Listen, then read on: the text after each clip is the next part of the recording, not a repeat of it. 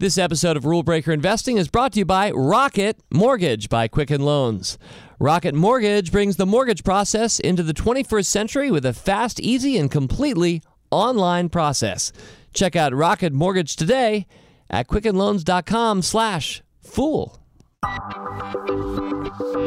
It's the Rule Breaker Investing Podcast with Motley Fool co-founder David Gardner.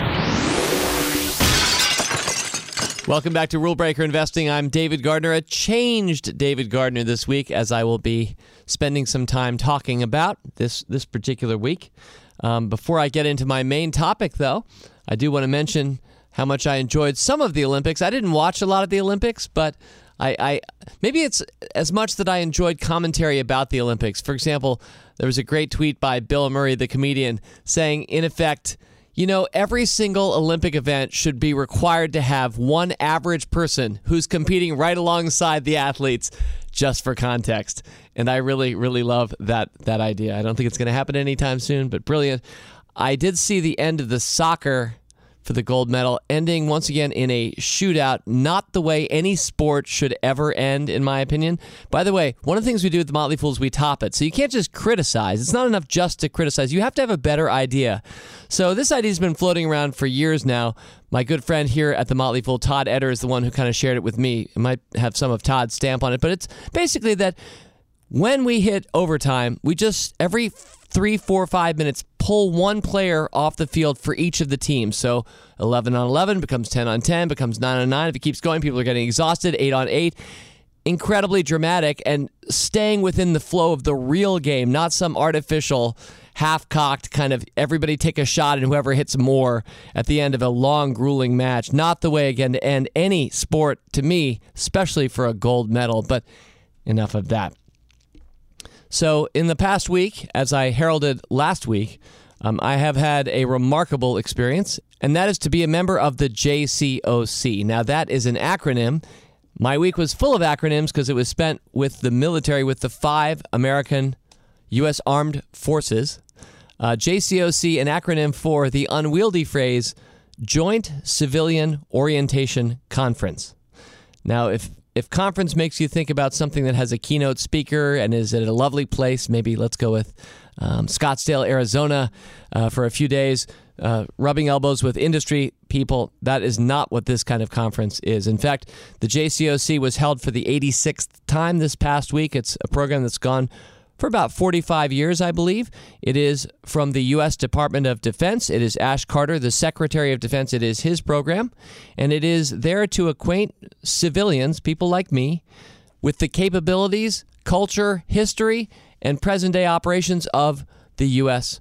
Armed Forces. As we were reminded throughout the week, we're paying their bills. So we as taxpayers, we had an incredibly amazing look at the U.S. Armed Forces, all 5 of them. Again, they are the Air Force, the Army, the Coast Guard, the Marines, and the Navy in alphabetical order. And over the course of the last week, I was privileged to spend about one full day with each of those. And what I'm going to share with you this week is just going to be the top 10 things that I saw or did in the past week. The truth is, having just got back from this experience, I'm still processing it, so I think I'm going to spend a little time next week and just reflect a little bit more on it with some learnings and some things I hope you and I can take away from the experience that I had, partly on your dollar. And so I'm hoping to pay it back, pay it forward a little bit next week. We'll also do some mailbag next week to preserve the tradition of the mailbag at the end of every month. But so this is JCOC 1. Next week will be JCOC 2.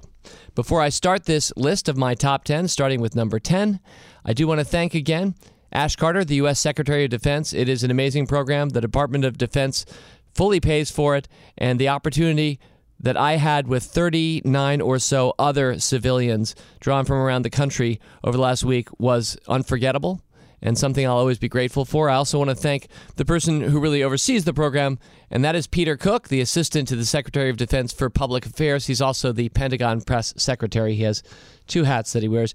Peter was, in fact, a year behind me in high school. He had the misfortune, from my standpoint, of having graduated from Duke University. But other than that, I really appreciate Peter. And the truth is that those two gentlemen and so many other men and women over the last week added lots of value to the lives of the 39 or so people who were part of the JCOC. So without further ado, number 10, again, the top 10 things that I saw, heard, or did in the past week. Number 10 was we spent one afternoon, that first day, Monday, at Quantico, which is a Marine base located right near Washington, D.C.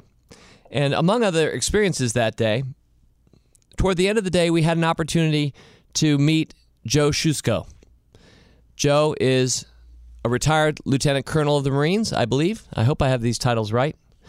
He is a present day, as a retired gentleman, present day instructor for the Marine Corps Martial Arts Program. The acronym, because there are always acronyms in the military, is kind of a fun one. It's MCMAP. So I didn't know, maybe you do. I know we have Marines actually listening to this podcast, so you know much more about this than I do. But I'm here to share it out to all those others who don't know as much about this. Every single Marine is trained in martial arts. It's a 6-month program. You're expected to start and get your tan belt. You can go higher from there up to black belt. It is not a specific type of martial art. It's mixed martial arts. But every single Marine, male and female, has this experience where they learn martial arts. And to have heard from Joe Shusko especially, how he trains the Marines, how he thinks about it, in particular his emphasis not on physicality, but on character, is something that I will always remember. The things that he said. This is a guy who does speak publicly. You could probably invite him to speak to your organization about values, just about core values, because that's something very important to every Marine, but especially within the MCMAP program. It is as much about teaching 14 core values that all Marines think about every day with the help of this program as it is learning karate chops. And Joe Shusko has a book. I'm going to plug it here. I've bought it myself as a consequence of this trip. It's called Tie-Ins for Life, Tie-Ins for Life, because Shusko, as he teaches martial arts, he's teaching character, and as he teaches character, he specifically draws on stories that he's accumulated over the course of his career so that he ties in to every point he makes a story to help these young Marines learn and remember. And as it turns out, this older non-Marine really appreciates how he thinks about life, and I would highly recommend you take a look at that book if this seems something that might be helpful to you. I've already enjoyed reading the first couple chapters of it. So that was number 10. Just learning about the Marine Corps Martial Arts Program, but then specifically getting to meet and hear from a very animated, classically hardcore, but character-driven good guy, Joe Shusko. I think his nickname around the Marines is actually Joe Marine, was definitely a highlight. Number 9. Number 9 was the next day. It was Tuesday, August 16th, when I got to do something I've never done my entire life, and that is spend half of a day with the U.S. Coast Guard. You know, a lot of us think right away when we think of armed forces, we think of probably maybe the Army or the Marines or the Navy or the Air Force, depending on who you are. And I know that anybody who's been in any of those enjoys friendly rivalry with the others and would be surprised that I didn't mention them first. The Coast Guard, though, often doesn't get thought of in the same regard. And it's partly because the Coast Guard actually has more of a law enforcement function for Americans. They are out there patrolling our coasts. If you're an American, they're keeping you safe, especially if you live near the coast. Frequently, they're just out there pulling people out of the ocean who've fallen out of or sunk in their own boats. So there's a big save lives component for those who serve in the Coast Guard every day. They are, of course, also interdicting drug dealers and all kinds of stuff happening south of Florida, which is where I found myself that particular afternoon. And just being able to learn more about the Coast Guard and the efforts that they make to keep us safe. Out there on a beautiful Coast Guard cutter. It was the Joshua Appleby, an afternoon that had encroaching thunderstorms dramatically playing off behind us as we watched 29 and 45-foot boats go through the motions of showing how they interdict smugglers. Was really impressive to me. So Congratulations to all those in the Coast Guard. I have more appreciation for you now, and I think, yes, you can stand shoulder to shoulder with any of the other four armed services. I also had a really wonderful conversation with the Vice Admiral of the Coast Guard back up here in Washington, D.C., Sandra Stowe's. Sandy spent a lunch with a small group of us, and what an intelligent and charming leader the Coast Guard has in Sandy Stowe's. Number eight was getting to be up close to an F-35. Now, the F-35 is the latest, greatest single-seat, single-engine stealth fighter jet, strike jet. I think I have some of my terms right here, that is being deployed and tested right now by both the Air Force and the Navy. And this is a very expensive plane. Each one of these planes costs about $100 million of your and my money if you're a U.S. taxpayer. And the overall program costs about $1.5 trillion. That's estimated through the year 2070. So this is really the newest stuff, and something that'll be around for a long time as these programs tend to last. And just being up close to one was a real highlight. They're smaller than I thought. It is just for a single pilot. But these are jets that play many different roles. And while I didn't have an opportunity to ride in this particular aircraft, I'll be mentioning a bit later some of the others I did get to ride in. I was highly enamored of it, and clearly both the Air Force and the Navy are really excited about this aircraft. It was cool to see the F-35 Lightning II, I think that's the official name that Lockheed Martin has put on this jet, out there. And I'll mention again a little later one other experience I had with it.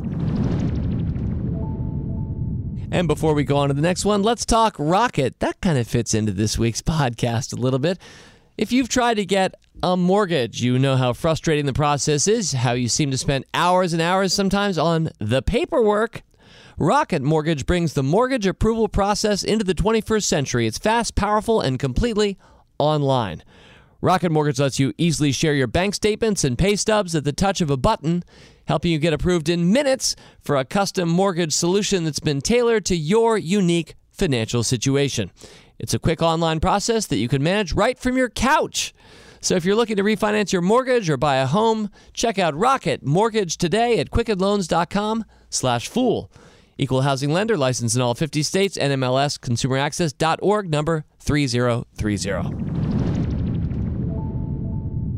Okay, that brings me up to number 7. Now, number 7 is about guns. I realize there are lots of people listening right now who have very different feelings about guns. Some of us wish that there were no guns in the world. And some of us believe that being able to carry a gun is a fundamental human right. Just so you know, I'm kind of in between where you all are. I am not anti-gun at all. I recognize certainly that they have really important roles to play, both in the military, which is where I was last week, and for our law enforcement officers. At the same time, I recognize that lots of horrendous things have happened because of guns. We're seeing it every day in this country. We know you'll hear stats like a gun in a house is 80 times more likely to be used on someone in that house than on any intruder.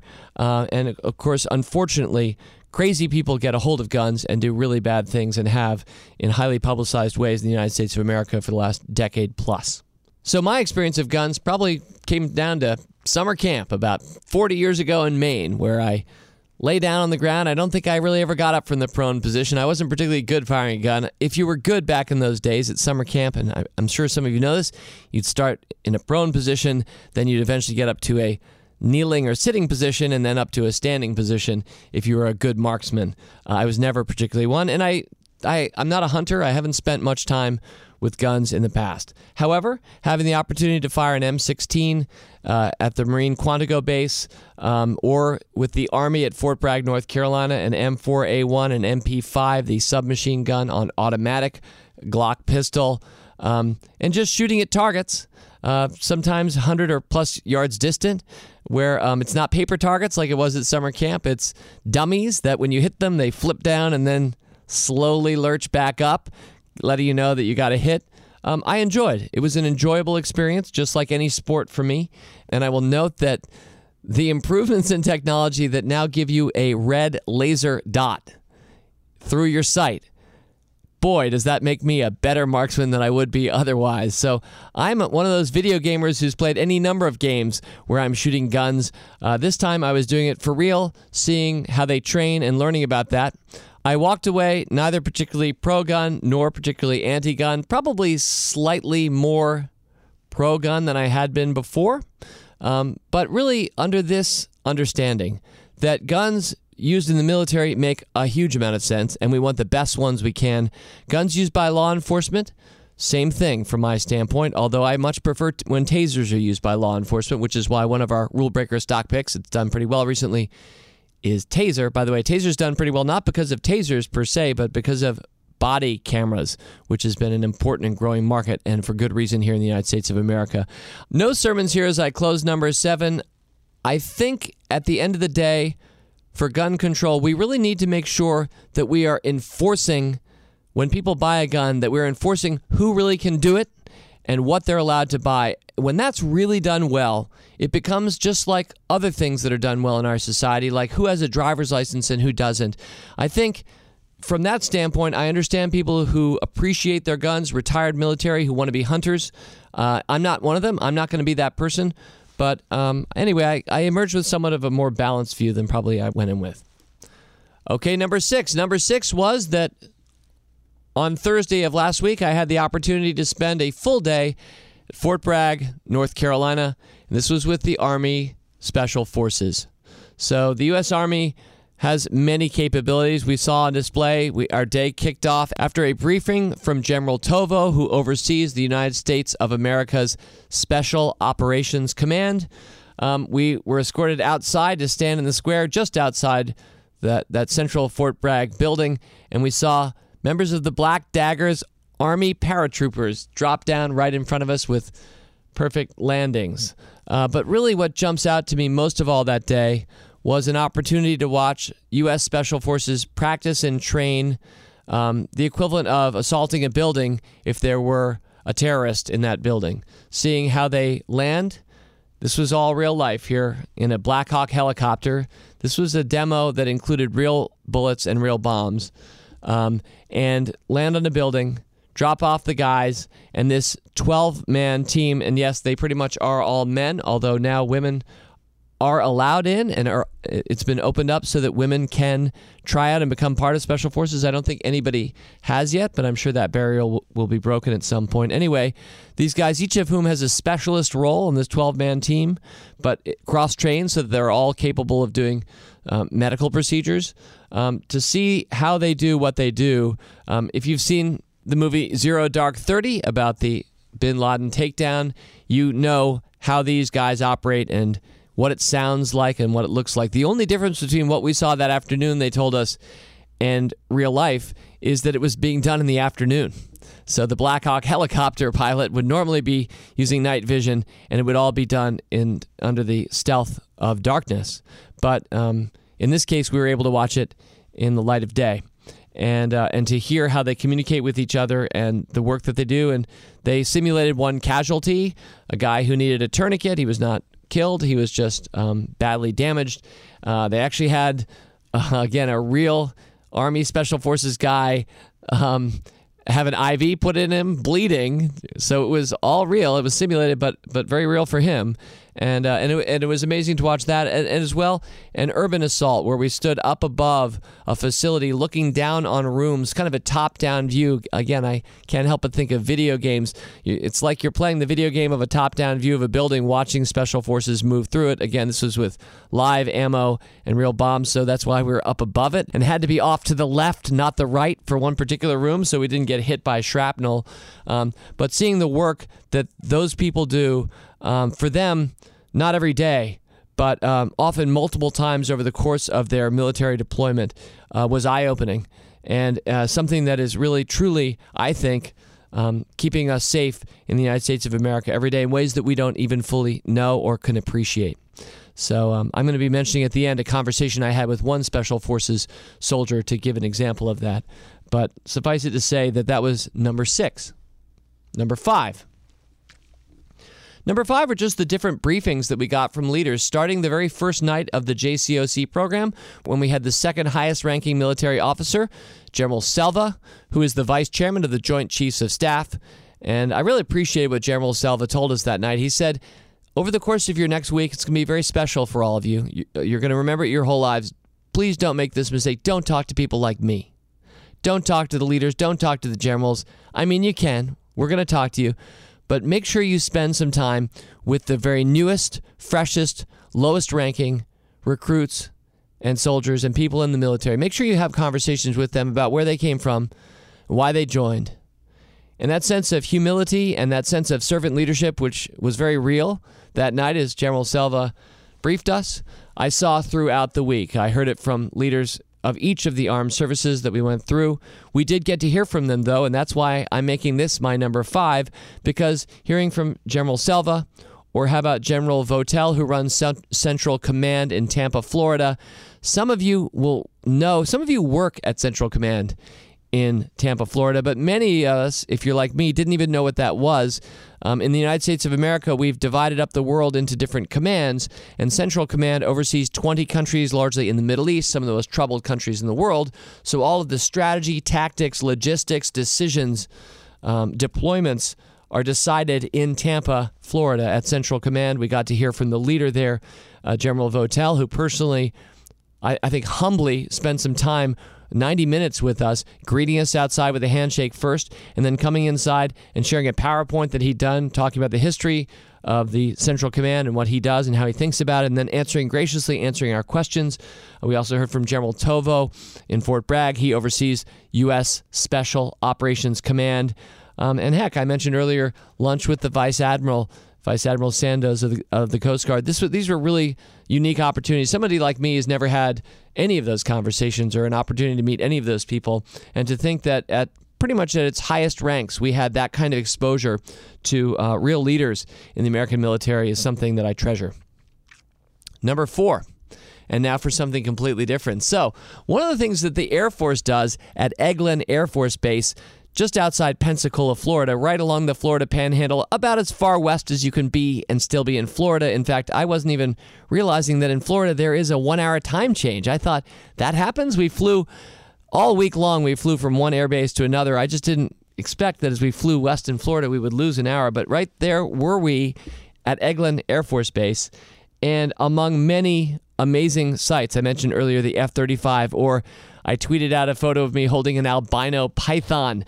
I also had the opportunity to go in the McKinley Climatic Laboratory. Now, this is a unique space, and I'm going to tell you right now, if you ever have a chance to go and visit it, and I'm saying this honestly not even knowing if casual tourists like you and me can do that, but if you can, I would highly recommend it.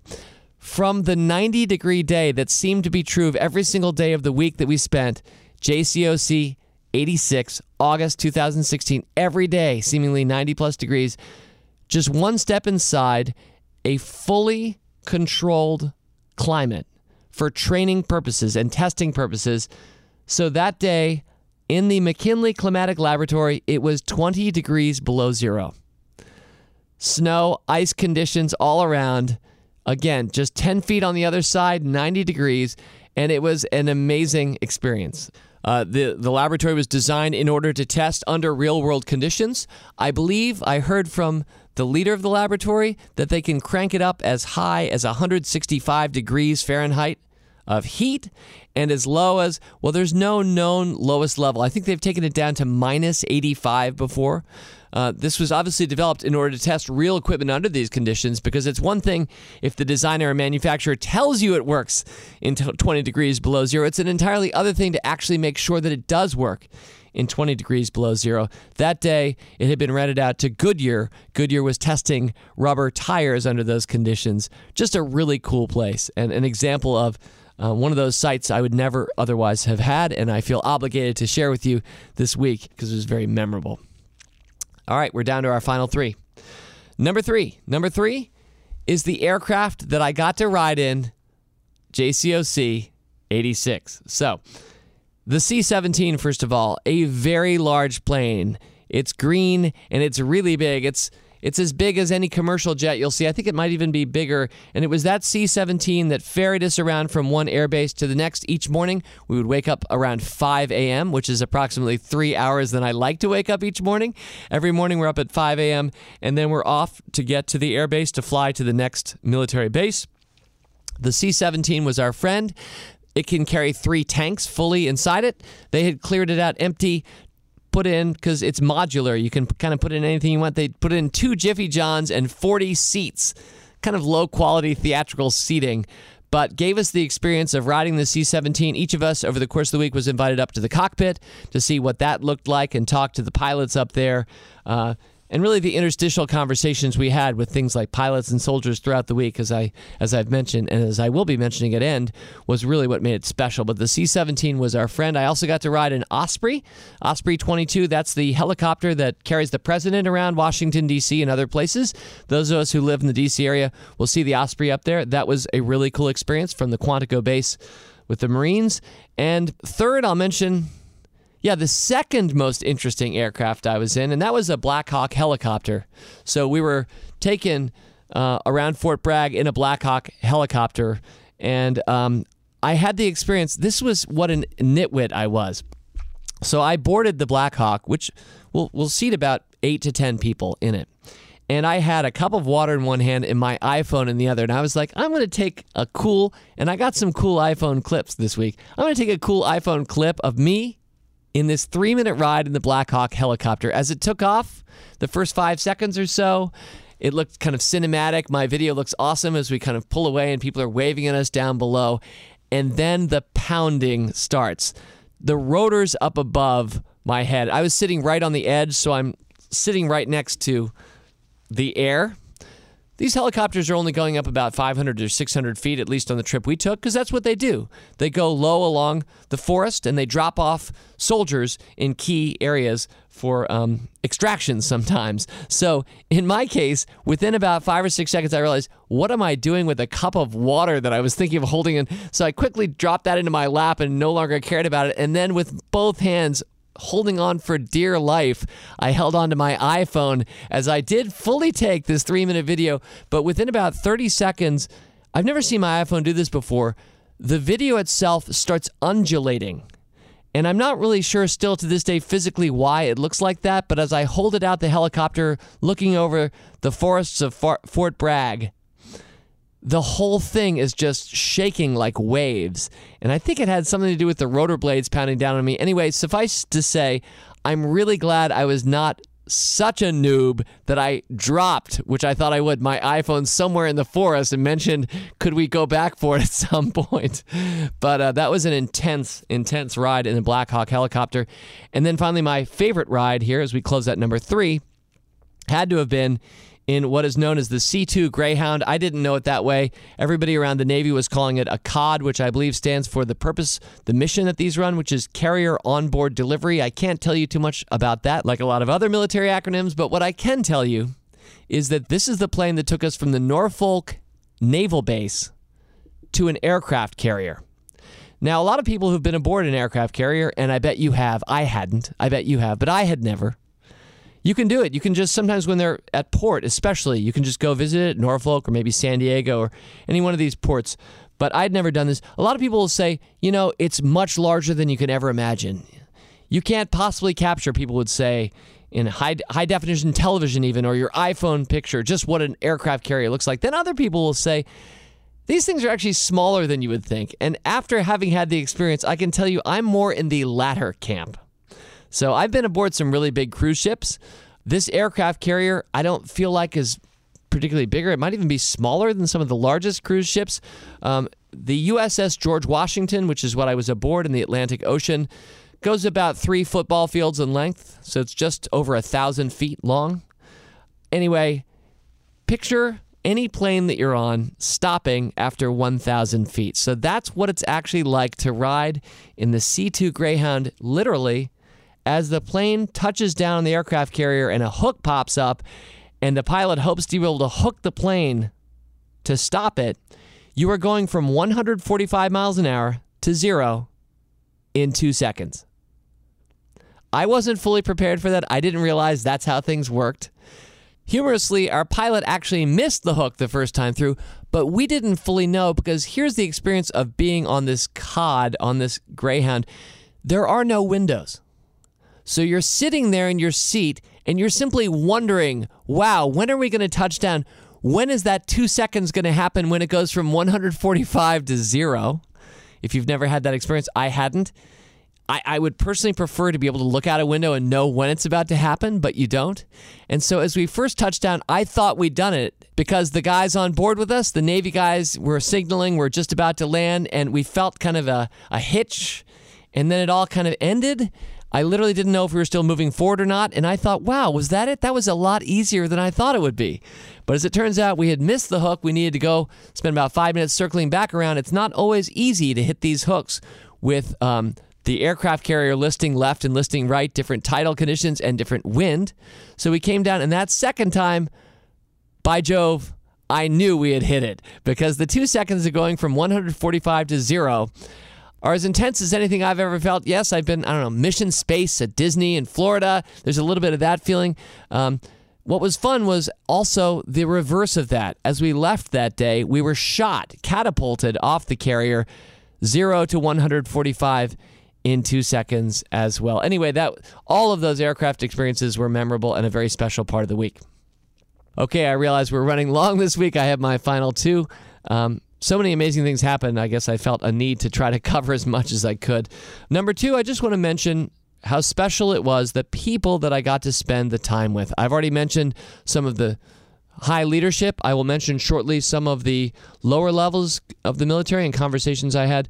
But in particular, this program brings together people from all walks of life. So I was part of Team Air Force. We were 8 people. We'd all been nominated by the Air Force. And so when asked what my favorite armed service was on a promotional video for the Department of Defense, I, of course, said the Air Force. My father actually went through the Navy. I did have a great-grandfather who was a 3-star general in the Army.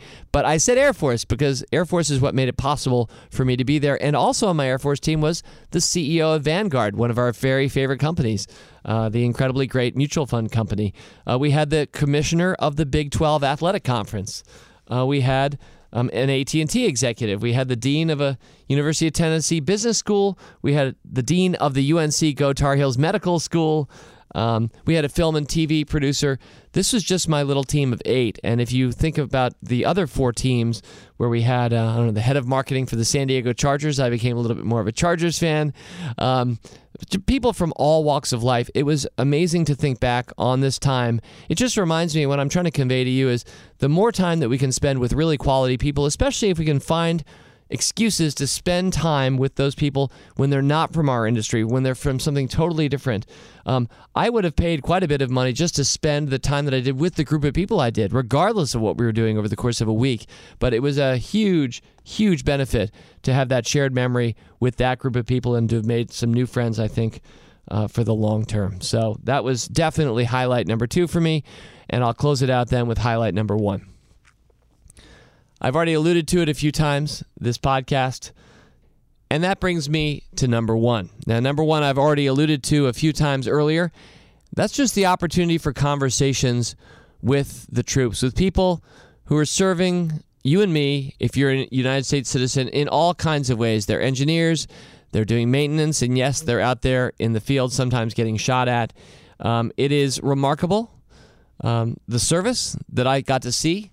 And having heard from even some of the very high-up people in the military, for example, Phil Davidson, who is in charge of Fleet Forces Command, basically one of the heads of the Navy, who gave us a wonderful briefing and a delightful light hors d'oeuvres cocktail hour at his house in Norfolk, Virginia. We heard consistently from people, I spent all my time in the Navy or the Army, but what we got to see last week, thanks to the JCOC program, was really a cross-section. We got to go to every one of them and see what they were all doing. And that's part of what made it so special. But it was those conversations with troops of all different types that I remember. In particular, I want to just highlight 3 as we close, each a brief one. The first one, just a guy, a Coast Guard captain, who presumably lives in Washington, D.C., because he was there at our briefing the first night. And he kind of hung out after the briefing as some of us were just getting to know each other as fellow participants in the JCOC, interacting with some soldiers and staff. handsome guy, just kind of hanging out on the periphery, and I broke up a conversation because it looked like he wanted to talk to me, and he came up to me. I'll just name him as Howard, and Howard said to me, thank you so much for the Motley Fool. And I said, well, you're very welcome. The Motley Fool is very motley. I'm not going to take personal credit for what our company tries to do every day. Over the years, the 23 years we've been in business, we've had any number of writers, community members, advice givers. It's a very motley thing, I said to him, and he understood that as a longtime member. But a very polished guy who then begins to tell me that at the age of 18, his parents didn't really have any money. They'd never taught him anything about money. He was living out of a trailer at the time. And again, this is a polished guy, more senior guy in uniform. And I thought, wow, that's remarkable. I'm never quite sure of what influence we have as a company. I can't tell how many people know the Motley Fool or don't. I am glad to say we've been an answer sometimes on Jeopardy, which always makes me feel good. In fact, I think we've been an answer 3 times in Jeopardy. No one has yet gotten buzzed out for not getting it. So that's always made me feel a little bit good as an entrepreneur. But Howard, thank you for your words that night. I remember them. And thank you to other members of the armed forces who came up to me at some point and said, hey, I'm a fool, or I read your book. That means a lot to me. A second conversation I want to mention was with a 26-year-old. I think he was 26. It was aboard the USS George Washington. This is a young guy who said, let me tell you my story a little bit. He went on to say, I was a freshman in college. My parents were scraping together money. They didn't have enough, so I was on student loans, and I partied my whole freshman first term, and I flunked out. They kicked me out. I got the email, I got the letter. I'm done, which was a shock. Although not so much of a shock, he said, since he clearly knew he hadn't been studying. He didn't really have much recourse at that point. His parents didn't really have any money, and he, in fact, needed to call off his student loans. He needed to quickly let his lender know, please don't put me on the hook for these because I'm no longer allowed to go to this university. And so what he decided to do was to go into the U.S. military. He said he chose the Navy because, quotes, I didn't want to be shot at, he said, which I can certainly understand. But within a few years, he began training as an engineer, and today he is in charge of a portion of the nuclear reactor aboard the USS George Washington. All of the Navy's aircraft carriers are nuclear powered. And he said at lunch, just in a low-key way that day, a year or so ago when he first took over this role, he thought, he was pinching himself as he lay in bed at night and thought, wow, here I am on an aircraft carrier with 5,000 other people aboard, and I've become the guy who's an engineer overseeing a portion of the nuclear reactor. And my reflection on that, beyond just the kind of American dream aspect of that story, is it's very evident if you see the armed services how young the people are for the most part who are there. Not everybody's young. Some people do come to the armed services a little bit later, but really you're seeing, in many cases, fresh, young faces with serious responsibilities, real-world responsibilities. And considering how well things go right most of the time, it's inspiring. And the final story I want to tell was with a U.S. Special Forces officer the day that I was in Fort Bragg, North Carolina. I'll just call him Kent. Kent was, to me, he looked like the perfect All-American. Very handsome guy, very accomplished, clearly senior there, Special Forces. He deployed any number of times in scary places like Iraq over the course of the last 15 years of his career. Very charismatic guy. I decided I wanted to approach him after some of the demos that we saw and just ask him a little bit about himself. It wasn't until about minute 12 of the conversation that he just let out, and I have no left leg. And I said, I'm sorry, excuse me? He said, yeah, I'm wearing a prosthetic leg. I said, you're serious? He said, yes. In Iraq in 2007, I was shot 4 times in the leg. It was amputated, and I've been on a prosthetic leg ever since. And I found out a little bit more that he deployed 3 times in really dangerous circumstances with the Special Forces with his prosthetic leg. And I thought, as much as I like to lionize CEO heroes, people like Reed Hastings, Steve Jobs, Howard Schultz, Jeff Bezos, these are people who are real-world heroes for me, who've made me and many other investors very, very happy through long-term performance, delivering everyday great products and services that each of us enjoys and benefits from, or at least many of us do. Clearly, in my mind, there's a different level of heroism that I got to see last week. And as I closed up my conversation with Kent, He actually got misty-eyed in a way I didn't quite understand and still am not quite clear about. But he was describing how traditionally the Special Forces, the Army Rangers, they draw off of people who've already been in the military for a few years and think, maybe I could do that. Maybe I've got the right stuff in this highly selective unit. Maybe I could be part of that. And so they try out, and a small minority of them actually make it. But for the first time, I think last year, Kent mentioned that there was a new program where anybody off the street, you or me, could go in and apply to be and try out to be U.S. Special Forces. And he said, and this is where he got misty-eyed, that he'd been there that day, and walking in off the street was a former NFL football player, was a neurologist. He listed a few other occupations of people. I think what he was thinking was that these are incredibly impressive people who are walking away potentially from really impressive callings in order to hope to dream to join the unit that he'd served on in the last 14 years. And I guess that's why he got emotional. Sometimes we can't fully explain why we're crying. But for me, that day, to have talked and had that conversation, I'll remember that one a long time. I hope as I close up that I shared with you some of the memories that I have that I'll retain for a long time. An incredibly epic week where I saw from the very big to the very small, people very highly ranked to very lowly ranked, people who every day are putting it out there for you and for me in ways that we can't fully recognize or appreciate. Oh, and I want to mention a number of the experiences I shared with you today. I took some pictures of and shared out through my Twitter. So I'm at David G. Fool on Twitter if you want to see illustrations of some of the things that I saw, including me holding the albino python.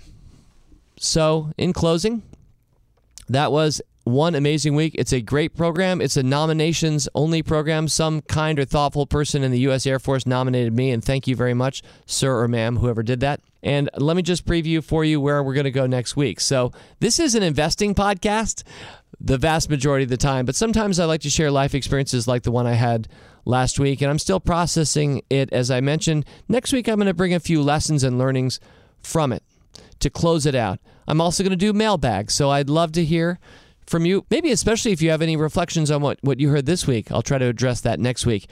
And then the week after, I'll be picking 5 new stocks and doing a redux. About a year ago, I made my first pick of 5 stocks in a podcast, holding myself accountable, putting them on my caps page. We'll review how those did as well. So sort of back to normal as we start September. In the meantime, I hope your August closes out very foolishly. Fool on. As always, people on this program may have interest in the stocks they talk about, and the Motley Fool may have formal recommendations for or against. So don't buy or sell stocks based solely on what you hear. Learn more about rule breaker investing at rbi.fool.com.